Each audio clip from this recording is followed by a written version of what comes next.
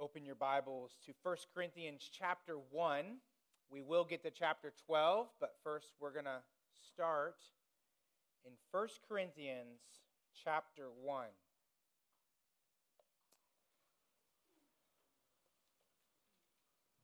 Well, right now in this room, there is an unseen energy that is enabling us to do what we're doing right now. This energy is illuminating the room. This energy is amplifying my voice. Is it a good sound right now? Is that okay? This energy runs my computer. This energy enables me to be able to put my computer screen on the TV up there. The TVs are energized by this power. This energy runs our air con and our heating. What is this energy? It's expensive. Thank you, Norm. It's expensive in California. It's expensive. It's electricity. It's an energy that powers our devices. It's an energy that helps us to be productive. And we depend on it. Sometimes we forget about it until it goes out. And then we realize how much we actually need it, right? Well, for Christians, there's another energy in the church and in our own souls. There's an energy that's a spiritual energy. It's a power that comes from a person. And that's the person, the third person of the Godhead, the Holy Spirit. This power of the Holy Spirit created all material and immaterial things. God the Father appointed Jesus the Son to create the world by the power of the Holy Spirit. Right now, everything is sustained and is held together because the Father sovereignly rules via the Lord Jesus Christ, and He energizes everything to hold together by the power of the Spirit. When you were saved, if you're a believer in Christ Jesus, when you were saved, God the Father sovereignly appointed that event. The Son purchased your redemption, and the Holy Spirit caused you to be born again, caused your soul to come alive. We call that regeneration. And at that moment of regeneration in your soul, the Holy Spirit applied the work of Jesus Christ's death and resurrection to your life. The Bible sometimes calls that the baptism of the Spirit. That is, spiritually, our souls, our person was immersed into the work of Jesus Christ. And the Holy Spirit gave us every spiritual blessing that He had deemed that we should have in Christ. And our spiritual life is now energized, and must be, I should say, energized by the Holy Spirit. Our spiritual lives are dependent upon the Holy Spirit. The Holy Spirit forever indwells us, but now as the Spirit indwells us, we must walk in the Spirit. We must be controlled by the Spirit. Everything we do, everything we think, everything we say must be energized by the Holy Spirit. It's so important for our obedience. It's so essential for our victory over sin. So important for our praise, for our words, for our holiness. And also, it's essential for ministry to take place in the local church. Our text today is 1 Corinthians 12. We're going to get there in a moment. But in that text, we're going to learn that we must depend upon the Holy Spirit as we minister within a local church like this. As we gather together on Sundays and throughout the week, we must be energized by the Holy Spirit to unify together, to love one another, to serve one another. We are doing a study through 1 Corinthians. 1 Corinthians 11 through 14 deals with worship matters in the local church. And so we looked at chapter 11. We looked at the worship matters in the local church, about the order of authority. And we learned that the order of authority matters in the local church. And then we learned at the end of 1 Corinthians 11 that the Lord's table matters in the local church. And now in 1 Corinthians 12, we see that the Spirit's gifts of grace matter in the local church. The spiritual gifts that the Spirit gives us matters in the local church. So the topic of spiritual gifts is found in 1 Corinthians 12, but actually it's mentioned in 1 Corinthians chapter 1. So look with me in 1 Corinthians 1, look in verse 4. 1 Corinthians 1:4. I give thanks, this is Paul writing, to my God always for you. This is the church of Corinth, this local church. If you're not convinced by that, look at verse 2. He's speaking to a local group of believers. Because of the grace of God that was given you in Christ Jesus. Notice that word grace. That's going to be a very important word this morning. Grace speaks of God's work in our lives, in our soul. It's the Greek word charis. It's the idea of favor. Grace is the idea that God is at work in my life, and it's a work I cannot earn. It's a work I do not deserve. It's God's loving work. It's entirely of God. It's a gift from Him. It's the concept of God looking down on you and then doing something for you that you could not do for yourself. It's the idea of a woman walking maybe down the road and she sees a baby that's abandoned and she picks that baby up and she cares for that baby. She feeds that baby. She clothes that baby. She shows grace. It's a picture of Christ walking into Jericho and there's blind Bartimaeus. Blind Bartimaeus. He couldn't see. He couldn't work. He couldn't do anything for himself but sit by the side of the road and beg. And Jesus came by, and what does He do? He offers grace. He gives him sight. He can see. That's grace. He didn't earn it. He didn't work for it. God gave it freely to him. And so grace is God's loving work you don't deserve. And notice in verse 4 that it's God's grace. In other words, God owns the grace. It's His grace. God the Father owns that grace. And He gives that to you, verse 4, in Christ Jesus. And so the Scripture teaches that grace comes from the Father through Jesus Christ. In fact, look at this verse up here, Romans 5:15. How much more did God's grace, so there's God's favor, and the gift that came, that's the gift of eternal life, by the grace of the one man, Jesus Christ, overflow to many. So we receive God's favor, God's grace that saves us, that gives us eternal life, and it's through Jesus Christ. It's because He died on the cross for our sins. He purchased our redemption. He purchased that grace so we could access it for us, or He could give it to us. The Bible says that for by grace, it's God's grace through Christ, we are saved, and we access that through faith. Ephesians chapter 2, verse 8. And so I think I should pause right here and just say, if you are in here and you're without Jesus Christ, you need that grace. That grace forgives. That grace adopts you into His family. That grace is necessary, but it comes from God through Jesus Christ as you believe that Jesus is your Lord and Savior.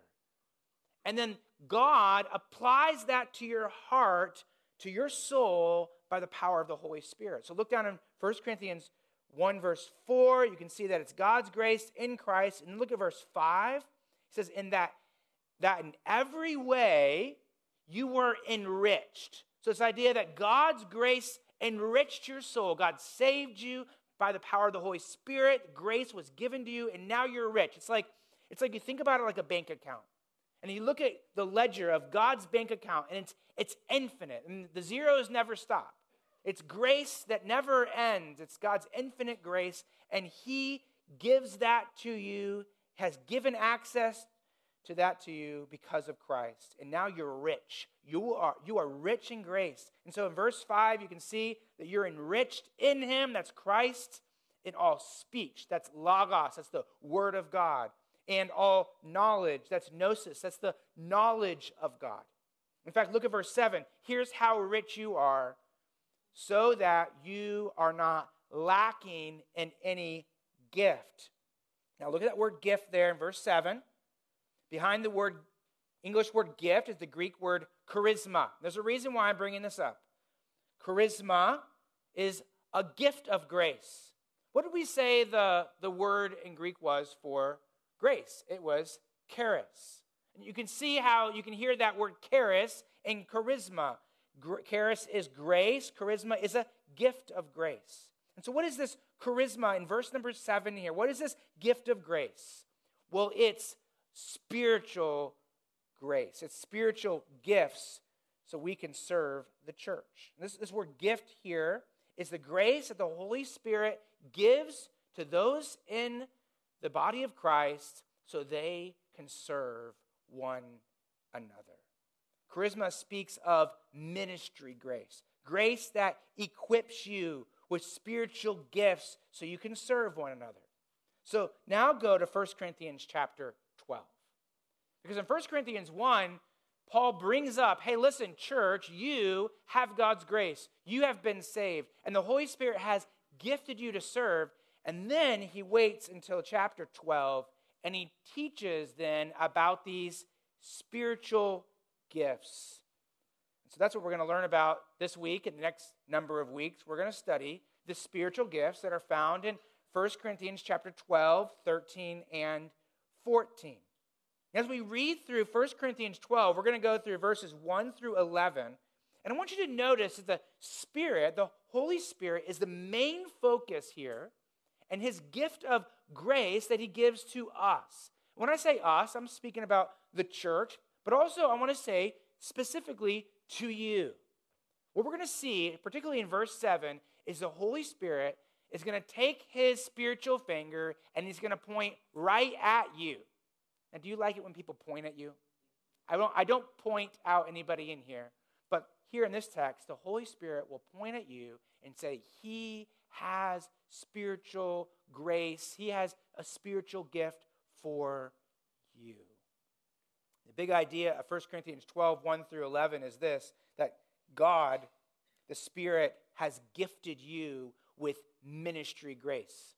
It's another way of saying a spiritual gift with ministry grace. So you will serve your local church in unity, love, and edification.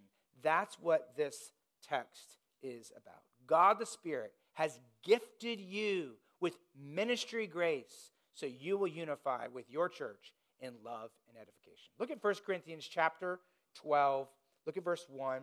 I'm going to read this out loud. I would like us to stand as I read it. Would you stand with me? 1 Corinthians chapter 12. I'm going to read verses 1 through 11. Would you follow along as I read verse 1? Now concerning spiritual gifts, brothers, I do not want you to be uninformed. You know that when you were pagans, you were led astray to mute idols, however you were led. Therefore, I want you to understand that no one speaking in the Spirit of God ever says Jesus is accursed. And no one can say Jesus is Lord except in the Holy Spirit. Now, there are varieties of gifts, but the same Spirit. There are varieties of service, but the same Lord. And there are varieties of activities, but it is the same God who empowers them all in everyone. To each is given the manifestation of the Spirit for the common good. For to one is given through the Spirit the utterance of wisdom, to another the utterance of knowledge according to the same Spirit, to another faith by the same Spirit, to another gifts of healing by the one Spirit, to another the working of miracles, to another prophecy, to another the ability to distinguish between spirits, to another various kinds of tongues, to another the interpretation of tongues.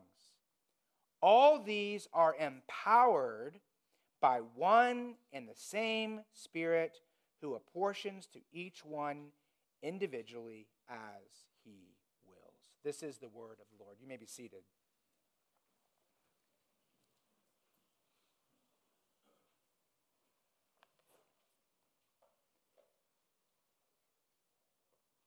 What I want us to notice this morning from 1 Corinthians chapter 12 is that the Holy Spirit has gifted us, each of us individually, so that we can serve one another.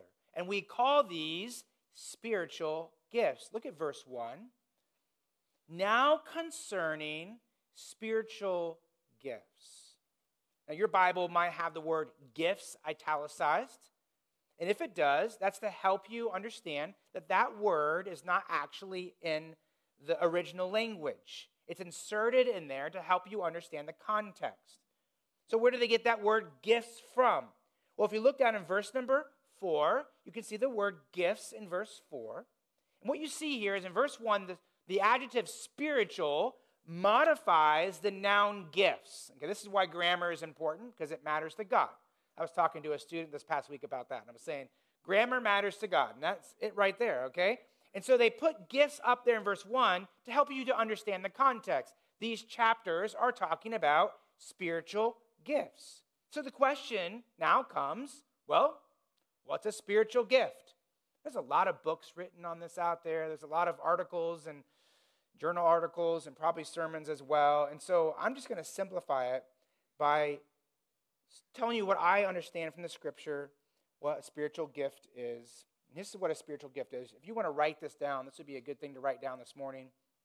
We have a notes, a page in your bulletin. You can take that out. You can write this down. This is going to be very important because I'm not really going to go verse by verse this morning. I'm going to wait to do that until next week. But this morning, what I really want us to do is to understand what the Bible means when it speaks of a spiritual gift. Here's what a spiritual gift is. What is a spiritual gift?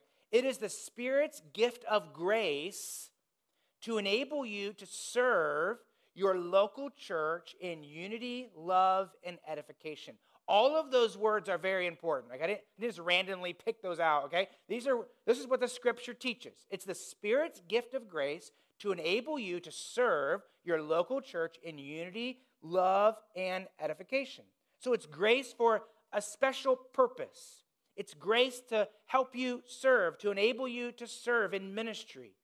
It's grace that fulfills a certain particular function. You have a unique role within the body of Christ, within the local church.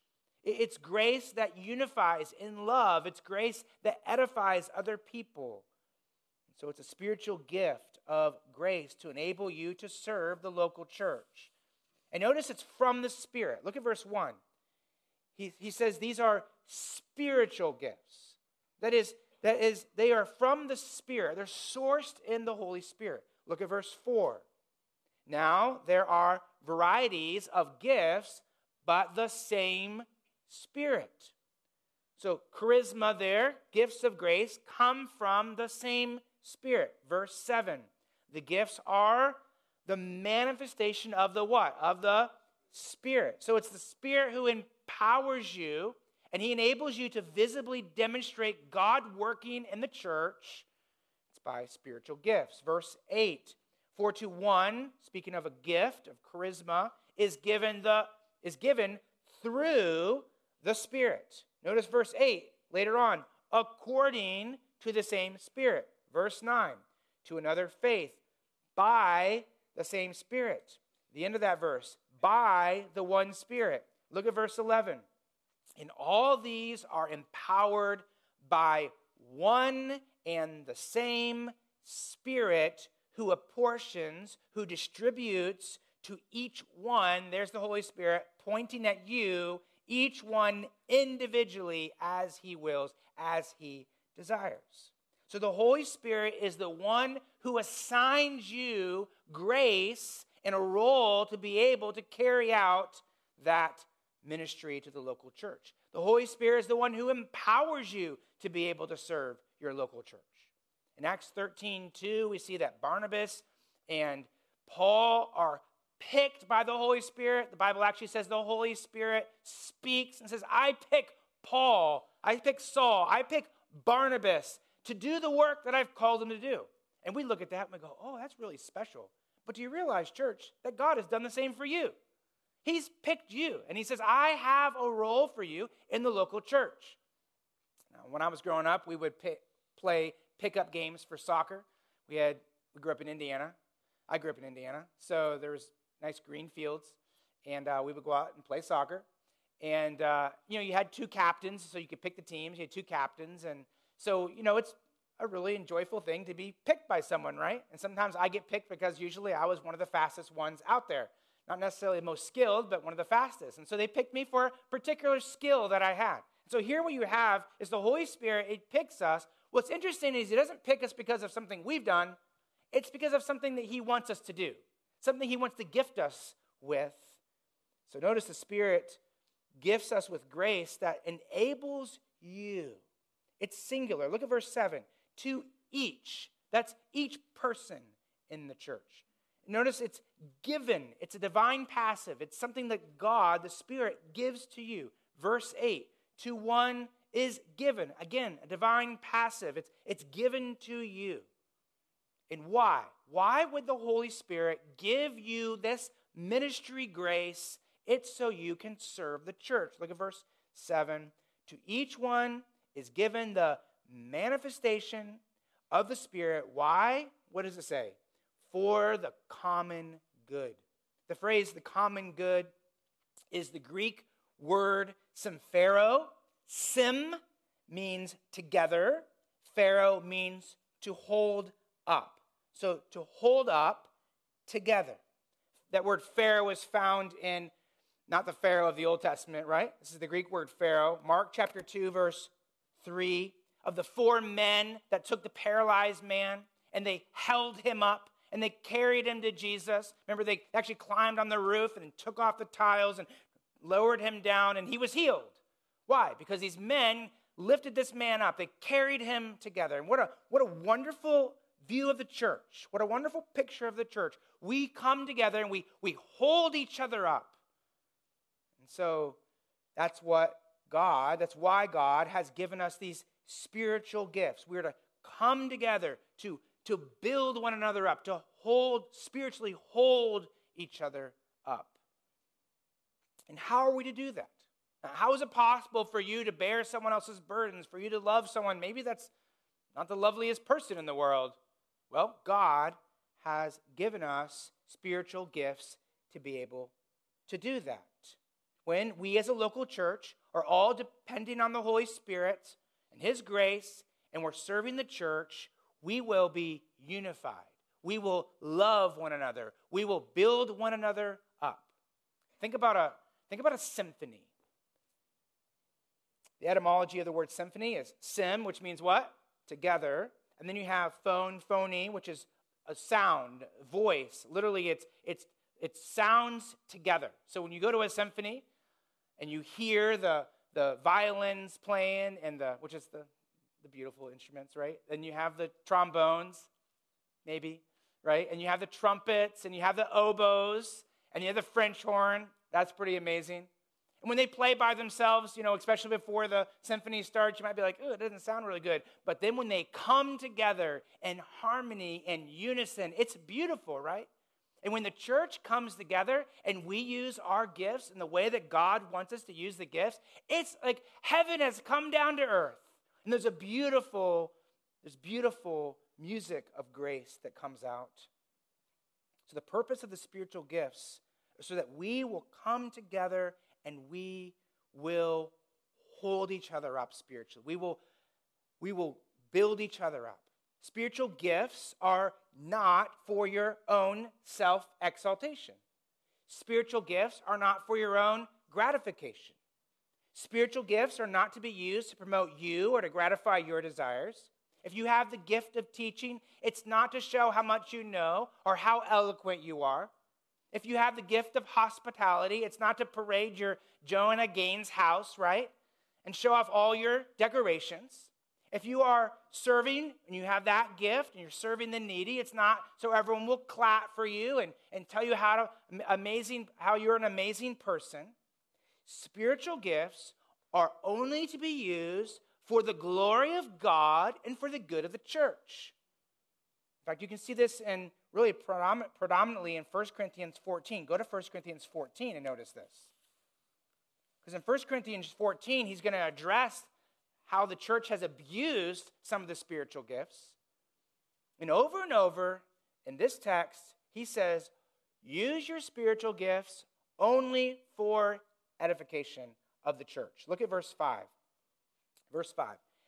That the church may receive edification. See that in there? Verse 12. So also, since you are zealous for spiritual gifts, seek to abound. Why? Why should you seek to abound in spiritual gifts? For the edification of the church. Verse 26.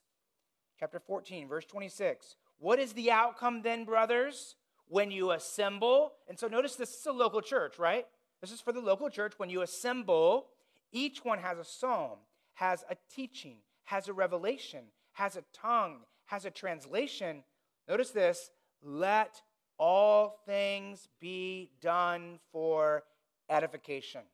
In other words, spiritual gifts are never to be done for me, but for the building up of the body of Christ, to unify in love and edification. I mean, that's why you have 1 Corinthians 13 smacked right between chapter 12 and chapter 14. I mean, 1 Corinthians 13, the love chapter, right? It's not just for weddings or for Hallmark gift cards. It's for the church. Do you realize that? I mean, when the church is to be patient with each other. We are to love one another. Love is kind. It's not resentful. It bears all things. Love forgives. Love believes the best. Love doesn't jump to conclusions. Love seeks the truth. Love endures. That's 1 Corinthians 13. And this is the motive for why we use our spiritual gifts. We use our spiritual gifts because we love one another. And we can't love one another in our own strength. We need the Holy Spirit's grace in our life. So spiritual gifts are a very important topic for the church to understand. And that's why you don't just see spiritual gifts taught on in 1 Corinthians. In fact, there's 5 places in the New Testament where we see the teaching on spiritual gifts. So what I want to do this morning, instead of going verse by verse, we'll do that next week. I'm going to just do an overview of spiritual gifts in the New Testament. So would you turn with me to Romans chapter 12? Go to Romans chapter 12. What I want to do is I want to see how this truth in Romans chapter 12, or I should say 1 Corinthians 12, parallels with other texts like Romans chapter 12. And again, think about this definition up here. What is a spiritual gift? It's the Spirit's gift of grace to enable you to serve your local church in unity, love, and edification. So notice all those words. You're going to see those truths found in this text as well. Look at Romans 12, verse 4. Ken read this for us this morning, so I'm not going to read the whole thing, but point out some of the important parts. Verse 4, for as in one body, that's the church, we have many members, and the members do not all have the same function. Like there's different gifts, there's different roles. So we, though many, are one body in Christ, and individually members of one another. And notice verse 6, having gifts, charisma, right? Grace, gifts for ministry that differ according to the grace. There you go, the grace given to us. So each of us has spiritual gifts. We have ministry grace given to us from the storehouse of God's manifold grace, his storehouse of grace. He has graced each one of us so we will serve the church. And so notice in verse number 7, and we're not going to read all these, but just notice some of these gifts that he gives to the church. This is the grace the Holy Spirit gives us, verse 7, if service in our serving. So God the Holy Spirit has gifted some of you in this room with a unique ability to serve. And some of you have different skills and different talents that contribute to the benefit of the church. I mean, some of you fix up the grounds during the week, and some people, they do the AV back there, and they have a knack for that. And there's different ways that people serve within the church. All of us should be serving. So this isn't saying that, hey, there's some people who serve and the rest of us don't. This is saying that there are some who have a unique ability to serve the church in unique ways. How about the next one? The one who teaches in teaching. So God, the Holy Spirit, has gifted certain individuals to teach. Do we have those type of people in our church? Do we have individuals that God has gifted to teach? Well, if you come to some of the classes, whether it be the children's classes, teen, or the adult classes, you'll see that God has gifted those individuals. And if God has gifted you with the ability to teach, you should use that gift to bless the church. You should not neglect it. To sit on your hands and not use that gift is to not use the grace that God has made available to you. And I'd say I even would flip it on the other hand. If God has given a gift of a person to our church to teach, should we allow ourselves to be blessed by that person? I think so. And I guess I would just throw this out there to all of you. Okay, some of you maybe don't come on the Sunday morning at 9 o'clock. Maybe think about that. Maybe think about God has blessed our church with certain individuals that can teach. So what is our responsibility? If I don't have that gift, what's my responsibility? Well, maybe I should encourage that gift, sit under that gift, be blessed by that gift. In fact, I think that one of the movements in our country, in churches, is this quiverful ministry, this home church ministry. It's kind of this idea that children should never be in children's classes.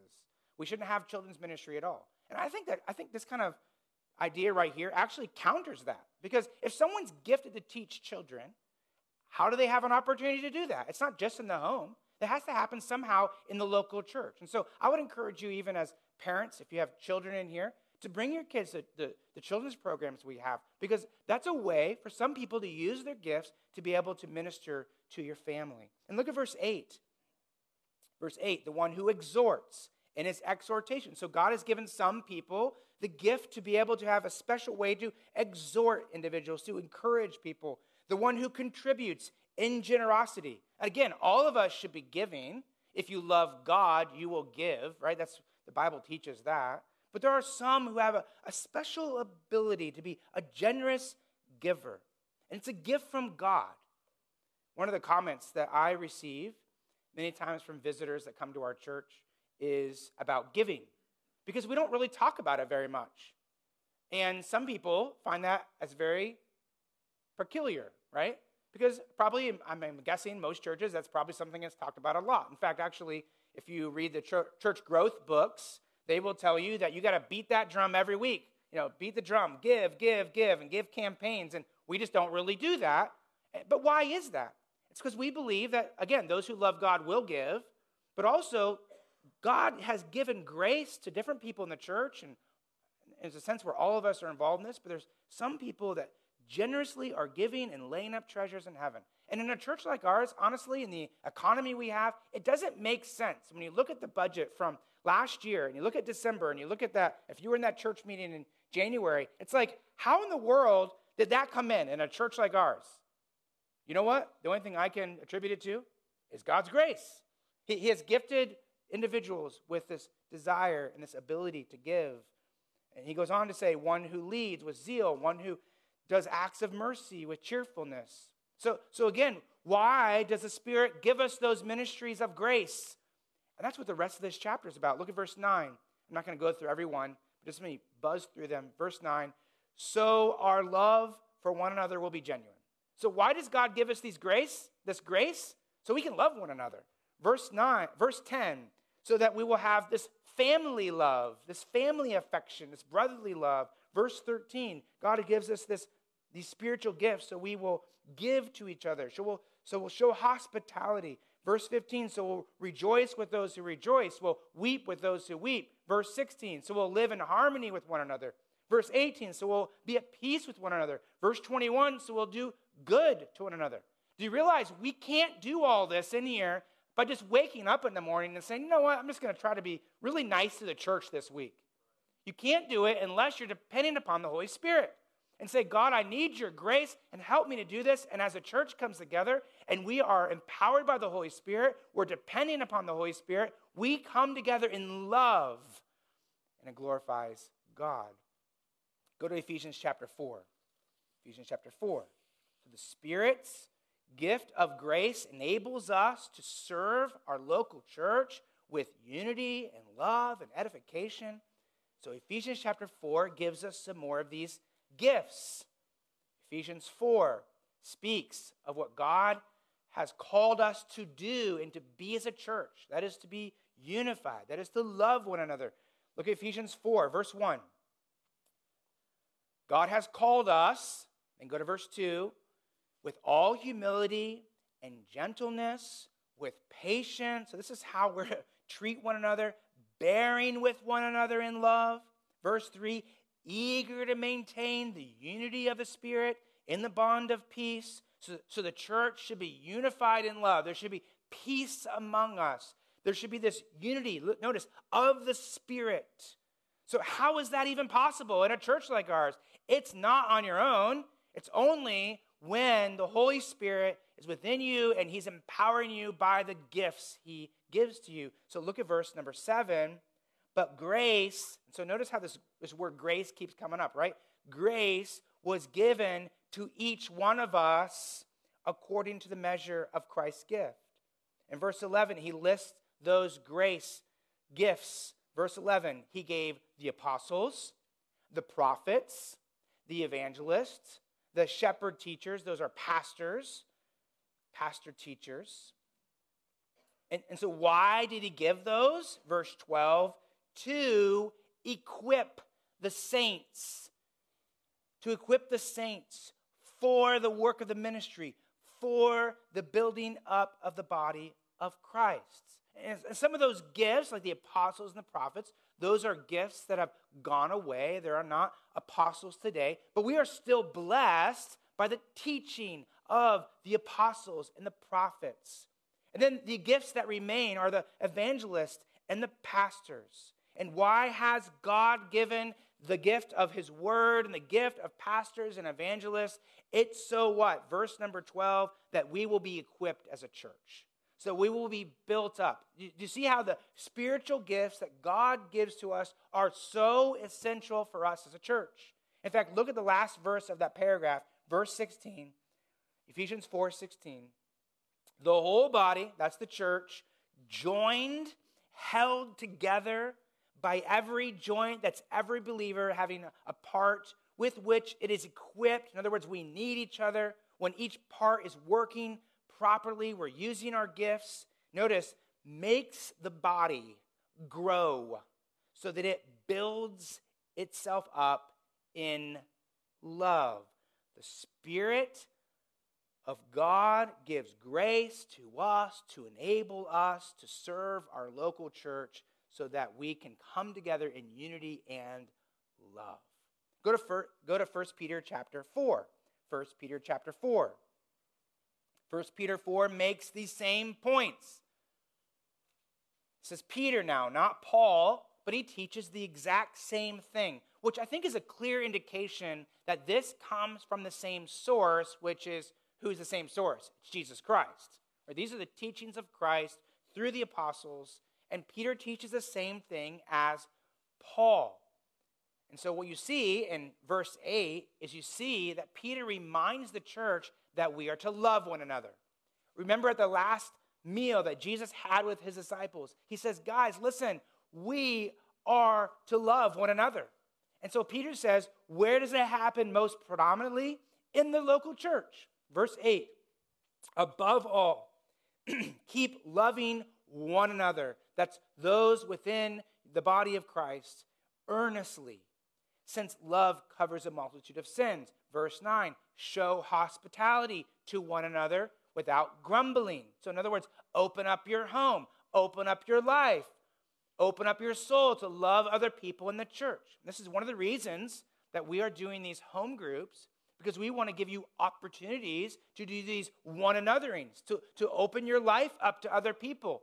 Sometimes it's difficult to do that on a Sunday morning like this. And so we're saying, listen, let's go to each other's homes. Let's open up our life. Let's do this. Well, how is it possible to do this, to love one another? How's it possible to open up your life and maybe to be a little vulnerable with people? It's not possible to do on your own.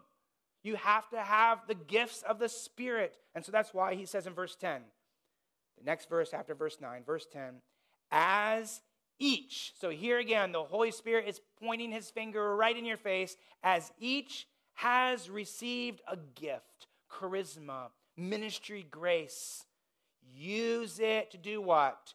To serve one another. That's the purpose right there. As good stewards of God's varied grace, God's manifold grace, his plentiful grace. In other words, from God's storehouse of grace, the Holy Spirit has taken that, and he has individually, he has specially, he has uniquely graced you. Now I want you to imagine a family of 4. Father, mother, daughter, son. And they get a knock on their door one day, and they open the door, and there in front of them is Elon Musk. He has his phone. He has a guy next to him there, and he gets his phone out, and he logs into his bank account. He shows this family. He says, hey, guys, everyone come here. And they gather in the living room there, and he says, listen, see this? This is all the money I own right here. And guess what? All this money is for you. You can use it. You have to use it to serve one another in your family. You have to use it to fulfill your role in the family. And I have my assistant here, and the assistant is going to allot to you, to each one of you, a certain amount from this. But I mean, there's so much in here, you're never going to be able to spend it all. And so he turns to the dad, and he says, Dad, I'm going to give you $3 billion to provide for your home and lead your family. Is that enough? If you need more, I can give you more. So $3 billion to lead your home, to love your wife. He turns to the wife, is that enough? She says, make it 4. Okay, $4 billion. He turns to the mom and he says, okay, Mom, I'm going to give you $5 billion because you do a lot more than he does in the home. You're going to manage the home, to care for your husband and your kids. Turns to the daughter and he says, okay, I'm going to give you $2 billion to honor your parents, to love your brother. And he turns to the son and he says, I'm going to give you $2 billion to go buy Legos. No, that would be selfish. No, to serve your sister, to serve your parents, to honor them. And this manager here, my steward here, he's going to make sure that you're stewarding this well. And that would be a gift of grace from him to that family. I want you to think of that story and consider that God the Father has a bank account of infinite grace. And all the grace in that account was purchased by the blood of Christ and is available to you. And the Holy Spirit is the one who personally distributes that grace to each person in the church so that you will serve one another. And he says, here is grace to function in this role. Here is grace to serve the church. And you are a steward of that grace. You can take that grace and you can not use it. You can take that grace and you can misuse it. But in the end, when you get to glory and you stand before the Lord, you will account for how you use the gifts of the Spirit in your life and how you didn't use them. So the Scripture is calling us here to serve one another. And in verse 11, he gives 2 categories of ministry that we are to use these gifts in. Look at verse 11, 1 Peter 4:11. Whoever speaks, so you have speaking gifts. Now, if you speak in the local church, if you disciple someone, if you sing, if you pray, if you minister with words in the local church, what words should you use? Well, he says it right here. Use the oracles of God. Speak as if God is speaking, and that means you're speaking the word of God. So if anyone speaks, as one who speaks the oracles of God. Whoever serves, so if you serve, whether it be speaking or not speaking, but if you're serving in some way, you're to do that in the ability and the strength that God gives. And why? Notice the end of this. In order that in everything God may be glorified through Jesus Christ. To him belong glory and dominion forever and ever. Amen. We've made our mission statement, or we've based our mission statement on these verses right here. And that is that Lighthouse Bible Church is to make disciples and serve one another by God's grace, with God's word, for God's glory. And do you realize this? Do you realize that we don't glorify God by just showing up every Sunday and going home? We don't glorify God by just listening to a sermon online. The church that glorifies God is a church where each member serves one another each member is depending upon the grace of God. And with that grace, they are ministering the word of God. They're ministering the ability which God gives. This is the church that brings glory to God. Now go back to 1 Corinthians 12. We'll end in this text. 1 Corinthians 12. I said there was 5 texts that deal with spiritual gifts. The last 2 are found in 1 Corinthians 12. 1 Corinthians 12, verses 8 through 10. We read those already. And then verse 28. And again, we'll get to these verses. We'll explain more of what they mean in a few weeks. But out of the 5 lists of spiritual gifts, there are 19 total ministry functions listed. And you'll notice not all the spiritual gifts are in use today. I mentioned the apostles. That one has gone away. We'll see in 1 Corinthians 13 that it's said that some of the gifts will go away. And so there are some gifts that have gone away, some gifts that remain. Also, you'll notice as you compare these lists that there's no list that's exhaustive. There's no list that's like the list of spiritual gifts. They're actually different on all the different lists. They're different gifts that are given. Some overlap, but they're mostly different.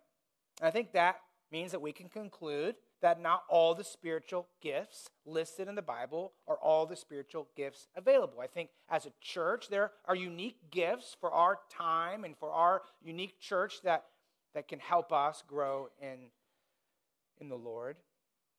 Notice verse 4. You can see this in verse 4. Notice verse 4. There's varieties of gifts. Notice verse 4. Now, there are varieties of gifts, but the same Spirit. There are varieties of service, but the same Lord. And there are varieties of activities, but it is the same God who empowers them all in every one. And those words, gifts, service, activities, are synonyms that describe ministry functions in the church, in the local church. So God the Spirit has graced our church with a variety of functions. There's different ways different people serve. Some have the gift of administration. Some have the gift of serving. Some love missions, and they just love to connect with missionaries and communicate that to the church. Some are encouragers, and the list goes on and on. So the point of this text here is that God's Spirit has given you ministry grace, spiritual gifts, so that you will serve. And this is for children, this is for married, this is for single, this is for everybody that's in the church of Jesus Christ. I'm so thankful for you as a church, because I'm thankful as I think about how you serve.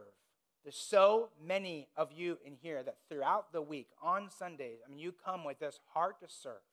I'm thankful for elders who don't get paid, except for me, who don't get paid, but they labor hours and hours each week to serve the church. I'm thankful for deacons, and we have one that's hopefully going to become a deacon the next week or 2 here.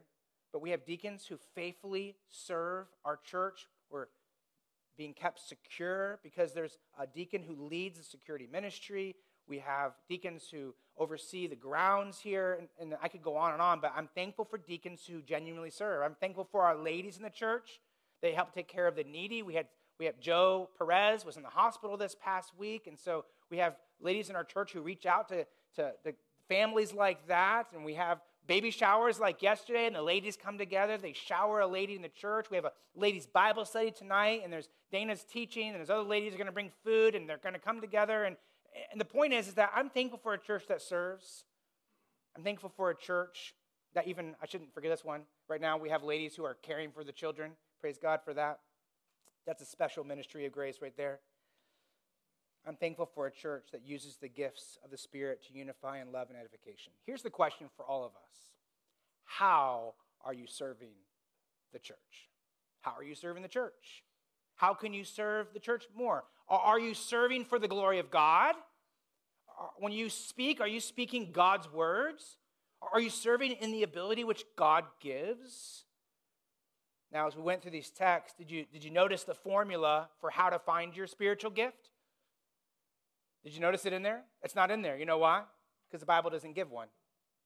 And there are people that have tests and all these kind of things out there, and I'm not a big fan of that. I don't think it's wrong. I'm just not a big fan of it. Because I think what I see in the Scripture is this. The Bible says two things. God's Spirit has graced you to serve. Number two, so go serve. And you say, well, what should I do? I've known people who have been paralyzed for years. It's like, well, I just don't know how I'm gifted. Well, just start volunteering. You'll figure it out pretty quickly. You know, what I found is when I was in my 20s, early 20s, I had a pastor that asked me directly, what's your spiritual gift? And I went, I don't really know what my gifts are. And this guy started telling me what I was gifted in. And I realized, oh, you know what? Other people sometimes recognize it. And I was serving in these different areas. And honestly, I was in those areas of service because no one else was going to do it. So I stepped in and did it. And then I realized, I think I have a gift for that. I think God has given me a special ability within that. And so my point is that how are you serving? If you're not serving, get busy. Find something to do. Look around the church and say, okay, who are some people? Maybe I can get in their life and get to know them, and I can serve them. I can disciple them. Maybe I can be discipled by them. There's no place in the Church of Jesus Christ for Christians who say, I'm going to bow out. I'm going to separate. We are saved to serve. But I'm tired. I'm tired. Life is so hard. Well, you know what? That's a good excuse if you're doing it in your own strength. That's why he's given us the Spirit's grace, his strength. Do it in the ability which God gives. You say, well, I can't even make it to church. You know, we have some people like that. We have two ladies in our church who are shut-ins. We have a couple in our church, Bill and Kathy Nuss, who they are not able to come because Bill's cancer is causing him to be weaker, and he's watching online. We pray for him. Do you know that he serves our church? You know that? When I called them yesterday, when I call them, he's the most encouraging person in this church. I can pretty much say he's better than everybody else, okay? As far as his encouragement.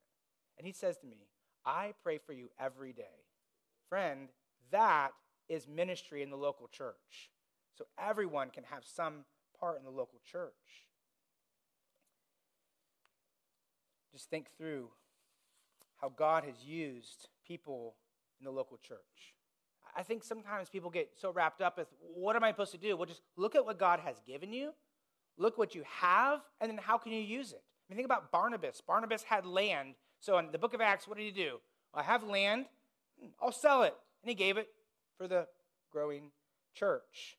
He was an encourager. He's like, who's the guy around here who needs help? Oh, there's that Saul guy, Paul Saul, people were like, persecutor, get away from me. He's like, I'll help him. Oh, there's Mark. He's a down and outer. And Paul's like, I give up on him. He's like, I'll take him. I mean, here's Barnabas. He's the guy that's like, I'll go help disciple the down and outer. Or you think about Luke. Here's the guy that's a doctor. He's a Gentile. I mean, what does a Gentile doctor have to do with the Church of Jesus Christ? Well, he was very detail-oriented. And so here he writes Luke, and he writes Acts, and he's talking about healings. And what better to have a doctor do that? He has a unique perspective. Or how about Paul, who walks into Corinth? He's all by himself, and there he meets believers, Priscilla and Aquila. Well, what do they have to offer? Well, they're tent makers, and they're there to help support the church. Or Apollos, who's from Alexandria. He's a Jew from Alexandria, probably very well read. He definitely was eloquent. I mean, he even surpassed Paul in his ability to speak, and God used him in a great way. You have Crispus, who was a Jewish leader in the synagogue, came to faith in Christ, and probably became an elder in the church of Corinth. I mean, the point is you can go on in the scripture, and you can find these people who just were like, what do I have? Dorcas, not the greatest name in the world, but she definitely served the church. She made things for widows and for people who were needy. And then there's you. There's you. And friend, God has gifted you. God's Spirit has given you ministry grace. And so here's the question. Are we serving the Lord? Let's pray.